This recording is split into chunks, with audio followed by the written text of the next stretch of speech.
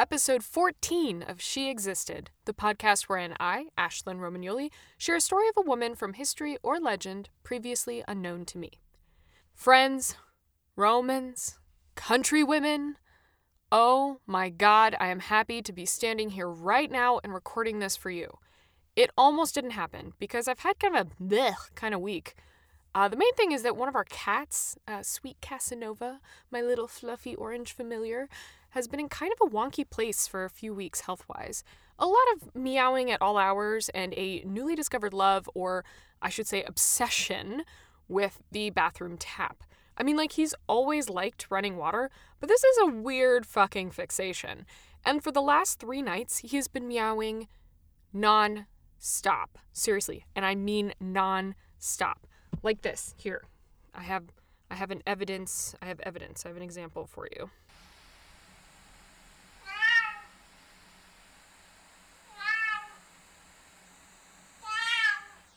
Okay, you get the picture, but like literally for hours. I have an Apple Watch that tracks my sleep, and I'm getting less than 4 hours a night. I am a minimum 8 hours a night kind of gal.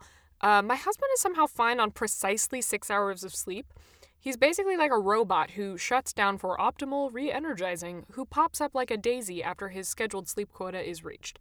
And part of his whole robot sleep thing is also that somehow he doesn't hear Cass meowing. I don't know if it's a personal thing or a biological thing, maybe women are just honed in to pay attention to high-pitched mewing type sounds. But yeah, I have been cranky as shit and totally useless. At first I thought Cass might just be begging for the tap to be an asshole, but after the first night I realized something must be wrong, so we are going to take him to the vet, never fear. I'm not a shitty pet owner for the most part. But unfortunately the English-speaking vet is only available on Saturday, so we have a few more days to try to keep him as happy and comfy as we can. Poor sweet boy. Anyway, I was going to skip this week because I love this podcast, and I love you all, but it's not like there's a gun to my head or a paycheck being waved in my face to do it every week. But then this morning, I had a migraine. And I know that doesn't sound like it should be exciting, and believe me, it was not in the experience of it. But it meant that I took one of my crazy migraine pills. And let me tell you, that shit is intense. And it has some bizarre side effects, the weirdest of which is this sense of super euphoria once the migraine lifts and the meds have run their course through my body. Side note, one doctor I asked, why does this medicine work? And she was like, we don't really know. We think it just drains all the blood from your head. And then it's like a reset button. I was like, okay, that's crazy. But I'm not going to question it because having migraines is the worst. I would chalk this up to just being happy that the migraine is gone. But it's kind of a similar, milder vibe to the times I've taken low doses of Molly. So, woo, you get an episode this week. So, last week's episode was pretty bangin', I think, if I do say so myself. There was so much going on. So many little threads of history and legend and myth that I tried to pull together. And honestly, I'm not even 100% sure it makes sense to anyone who isn't me, or if I conveyed what I was trying to convey, because Lamia as a subject ended up feeling much bigger and more important than I thought she was going to be when I was going into it. So today, I'm happy to share a woman that I came across while investigating Lamia last week.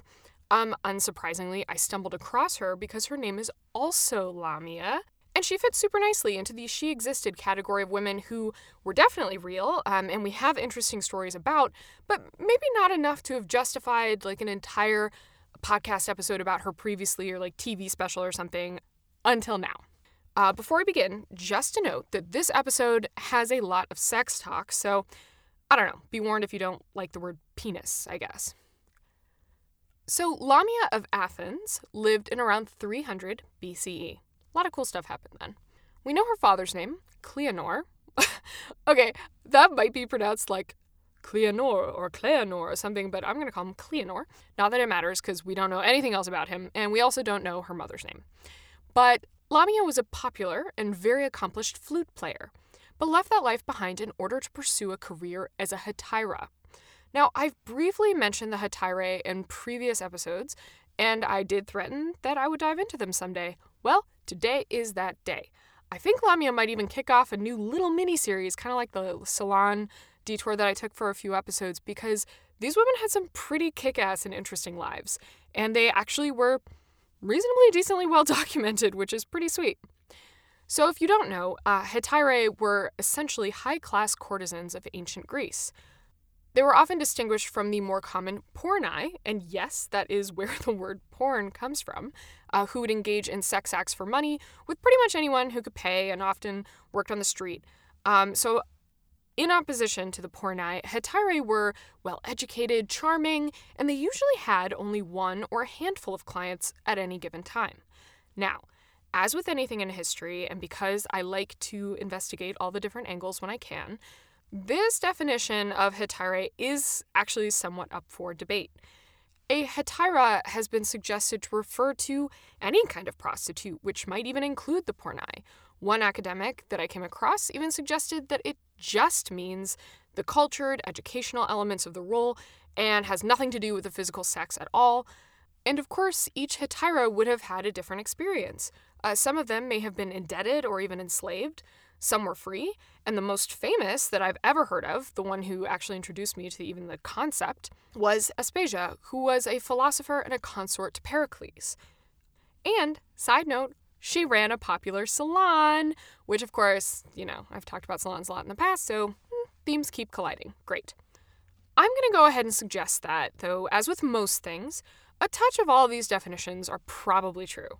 I imagine all sex work has always run along some kind of spectrum, like most things do, that ranged from casual to intimate, from cheap to expensive, from short-term to long-term, and that most women called hetairae ended up on one side of the spectrum for the most part, and women called porni ended up on the other side, and frankly, society judges all of them anyway, of course, so that's that. Oh, and apparently the hetairae paid taxes, unlike the porni, so maybe that's another good distinguisher between them.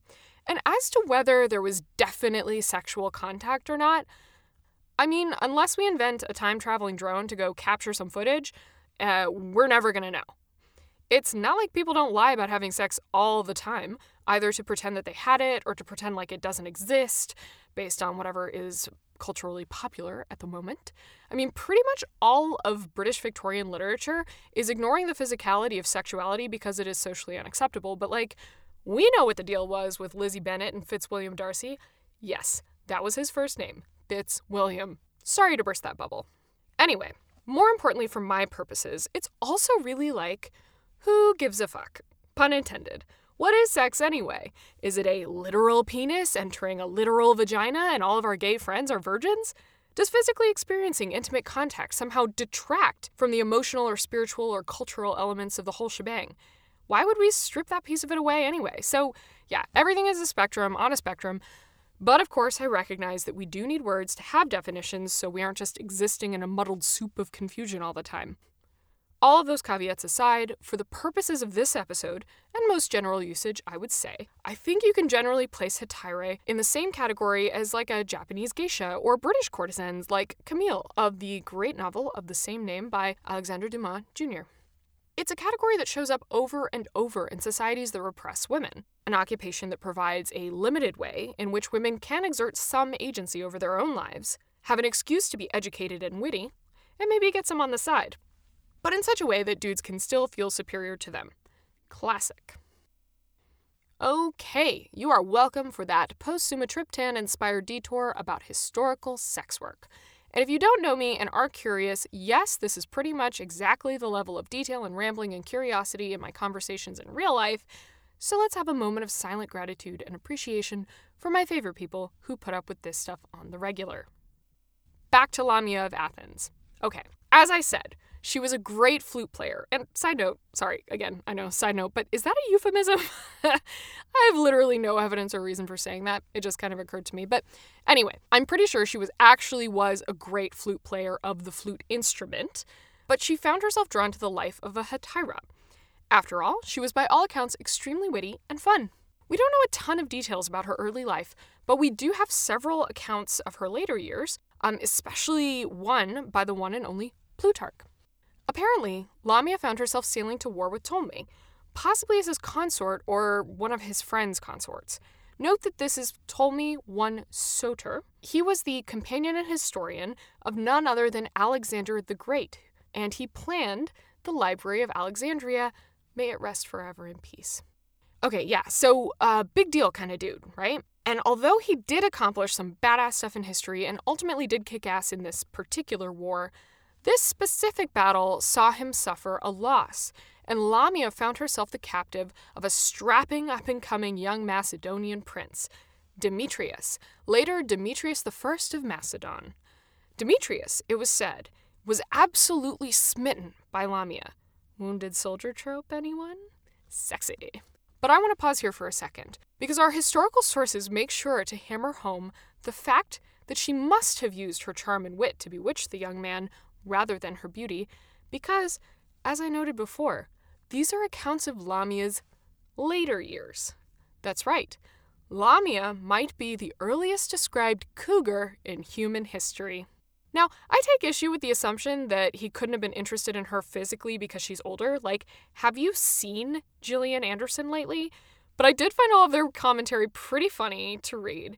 And honestly, Demetrius was kind of like a lovesick puppy, by all accounts. So let me dive into this in Plutarch's own words. Of all of Ptolemy's arms, money, and engines of war, absolutely nothing escaped Demetrius. Among this booty was the celebrated Lamia, originally held in esteem for her artistic skill. She was thought to play the flute quite admirably, but afterwards becoming illustrious in the annals of love also. At this time, at any rate, although she was past her prime and found Demetrius much younger than herself, she so mastered and swayed him by her charms that he was a lover for her alone, but beloved for all other women. So, it's not like Demetrius didn't have options, but he stuck with Lamia for a very long time, even having a daughter with her. And it sounds like they had a pretty sexy life together.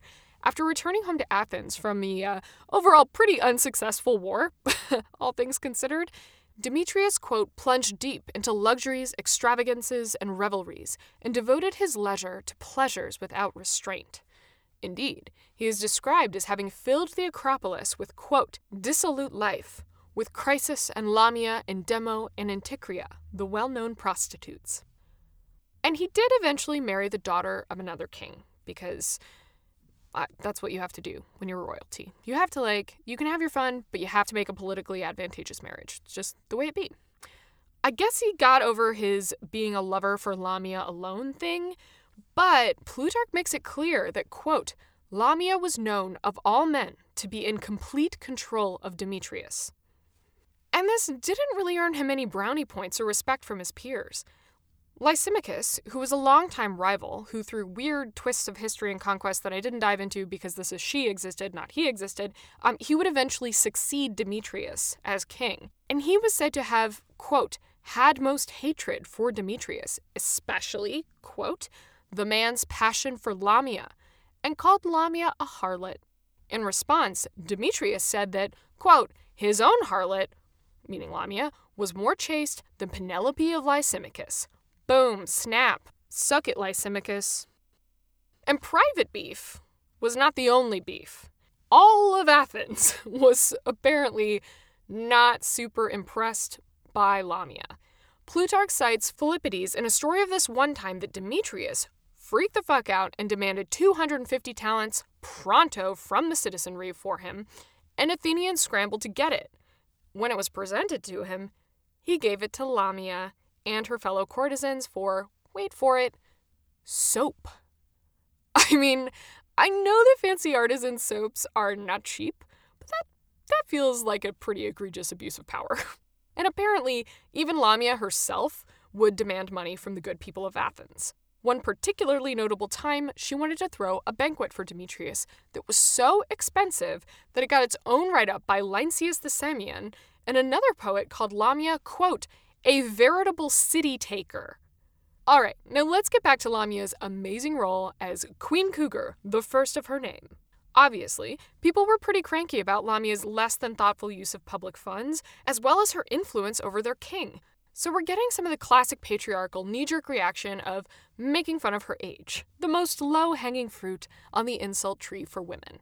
One time, Demetrius's ambassadors went to Lysimachus, and he was telling them his tale of this epic battle that he fought against a lion, showing off some of his mad scarring. The ambassadors, quote, laughingly told him that their own king also carried on his neck the bites of a dreadful wild beast, a Lamia. Side note, this is actually how I discovered Lamia of Athens. I came across this reference and thought it might be a reference to the succubus demoness, and I'm glad it wasn't because this is a great story. Anyway, despite the, quote, disparity in years, he was vanquished by Lamia and loved her so long, although she was already past her prime. How generous. Another story Plutarch relays is when Lamia was playing the flute at supper and Demetrius asked a guest what he thought of her. His response was, "O king, I think her an old woman." "Rude! She is playing you the flute at this fancy dinner." And later, that guy doubled down when Demetrius bragged of the gifts that Lamia was always giving him. That same asshole responded, "My mother will send thee more, if thou wilt also make her thy mistress." So, I think my big takeaway right here is that we get not only maybe the earliest known cougar from her story, but also possibly the earliest variant of the yo mama joke. Thank you, Lamia, for your many gifts. So it's important to note that I share these anecdotes because I do find them kind of funny, especially considering they were written a couple of thousand years ago. But here's where I, of course, can't just let something funny be funny, because it's important to remember who is writing these stories and why. It's hard to know what to make of women of history, especially because we have so few accounts written by women. Certainly nothing of Lamia written in her own hand or a peer's hand, and although Plutarch feels like he's just recounting shit that happened, and maybe it all did, the men in the stories have good reason, political, personal, maybe even sexual, for disliking Lamia and not wanting her to be portrayed in a positive light. But I believe that we can use all of these sources and read between the lines a little bit. No matter any slander, obviously Lamia was a strong-willed and opinionated woman. Maybe not a great trait to the men of that day, but something I personally admire now, especially given her impressive context, like the ability to stand up and be a badass in a time when it was super not okay to be a badass. Way more impressive than me just standing in this booth talking about it. So yeah, Lamia, good for her. I want to end this episode with 2 stories that showcase her strong personality in a way that I felt was a very positive light. Athenius was a Greek grammarian who would have lived a couple of hundred years after Lamia, but it is thanks to him that we have a copy of the part of a play written by the comic playwright Macon that references Lamia. Macon would have been Lamia's contemporary, so he would have been living at the same time, and he would have had some knowledge of what was going on. Be warned. I know I've already said penis like twice in this episode, but this excerpt of this play I'm going to read you gets pretty spicy. Quote, "And Macon the comic poet, in his play entitled The Cryé, speaks thus. But as Liana was by nature formed to give her lovers most exceeding pleasure, and was besides much favoured by Demetrius, they say that Lamia also gratified the king, and when he praised her grace and quickness, the damsel answered, and besides you can, if you wish, subdue a lioness. But Lamia was always very witty and prompt in repartee, and again Macon writes thus about Lamia. Demetrius the king was once displaying amid his cups a great variety of kinds of perfumes to his Lamia. Now Lamia was a female flute player, and whom 'tis always said Demetrius was very much in love. But when she scoffed at all his perfumes, and moreover treated the monarch with exceeding insolence, he bade a slave bring some cheap unguent, and he rubbed himself with that, and smeared his fingers, and said, At least smell this, O Lamia, and see how much this scent does beat all the others. She laughingly replied, But no, O king, that smell does seem to me the worst of all. But, said Demetrius, I swear, by the gods, that 'tis produced from a right royal nut. Okay, we're all adults here, I'm gonna assume, and I don't have to explain that joke, right? Okay, remember when you first learned that Shakespeare is like 80% dick jokes? Well, there is a reason that we say that there is nothing new under the sun. But I liked this story for its humanity. Lamia is being kind of a bitch about all of these nice things that Demetrius is bringing her, and he calls her on it in the funniest, grossest possible way that only a teasing lover could. The last little tale is again from Plutarch, and is her reported commentary on a famous judgment of the time. Here we have it. Quote, There was, namely, a certain Egyptian who was in love with Thonis the courtesan, and who was asked a great sum of money for her favors. Then he dreamed that he enjoyed these favors and ceased his desires. Thereupon Thonis brought an action against him for payment due, and Bachoris, on hearing the case, ordered the man to bring into court in its coffer the sum total demanded on him, and to move it hither and thither with his hand, and the courtesan was to grasp its shadow, since the thing imagined is a shadow of the reality. This judgment Lamia thought to be unjust, for though the dream put an end to the young man's passion, the shadow of the money did not set the courtesan free from her desire of it. Okay, how insightful and perceptive is that? At first reading, I thought the judge, Bachoris, was being clever, like illusory payment for dream sex. It makes total sense. But I love that Lamia managed to flip the script a bit and find a legit alternative opinion of the story to support her fellow courtesan. And that is it for this week. As ever, I think it's going to be a short one, and then there's just so much cool shit that I can't help myself and I want to share. So I hope you enjoyed this week's episode on Lamia of Athens. Here's what you can search for. Lamia, Lamia, Hetaira, Hetaira, and that has a lot of different spellings, but you'll find it. Demetrius, Demetrius, Plutarch's Lives. So Plutarch is Plutarch, and yeah, the book is Lives, which it's just like full of totally random anecdotes about random people that you've probably never heard of, and there are just some crazy gems in there that I love. So, in the words of Plutarch, so much then for Lamia. Thanks for listening. Stay curious out there.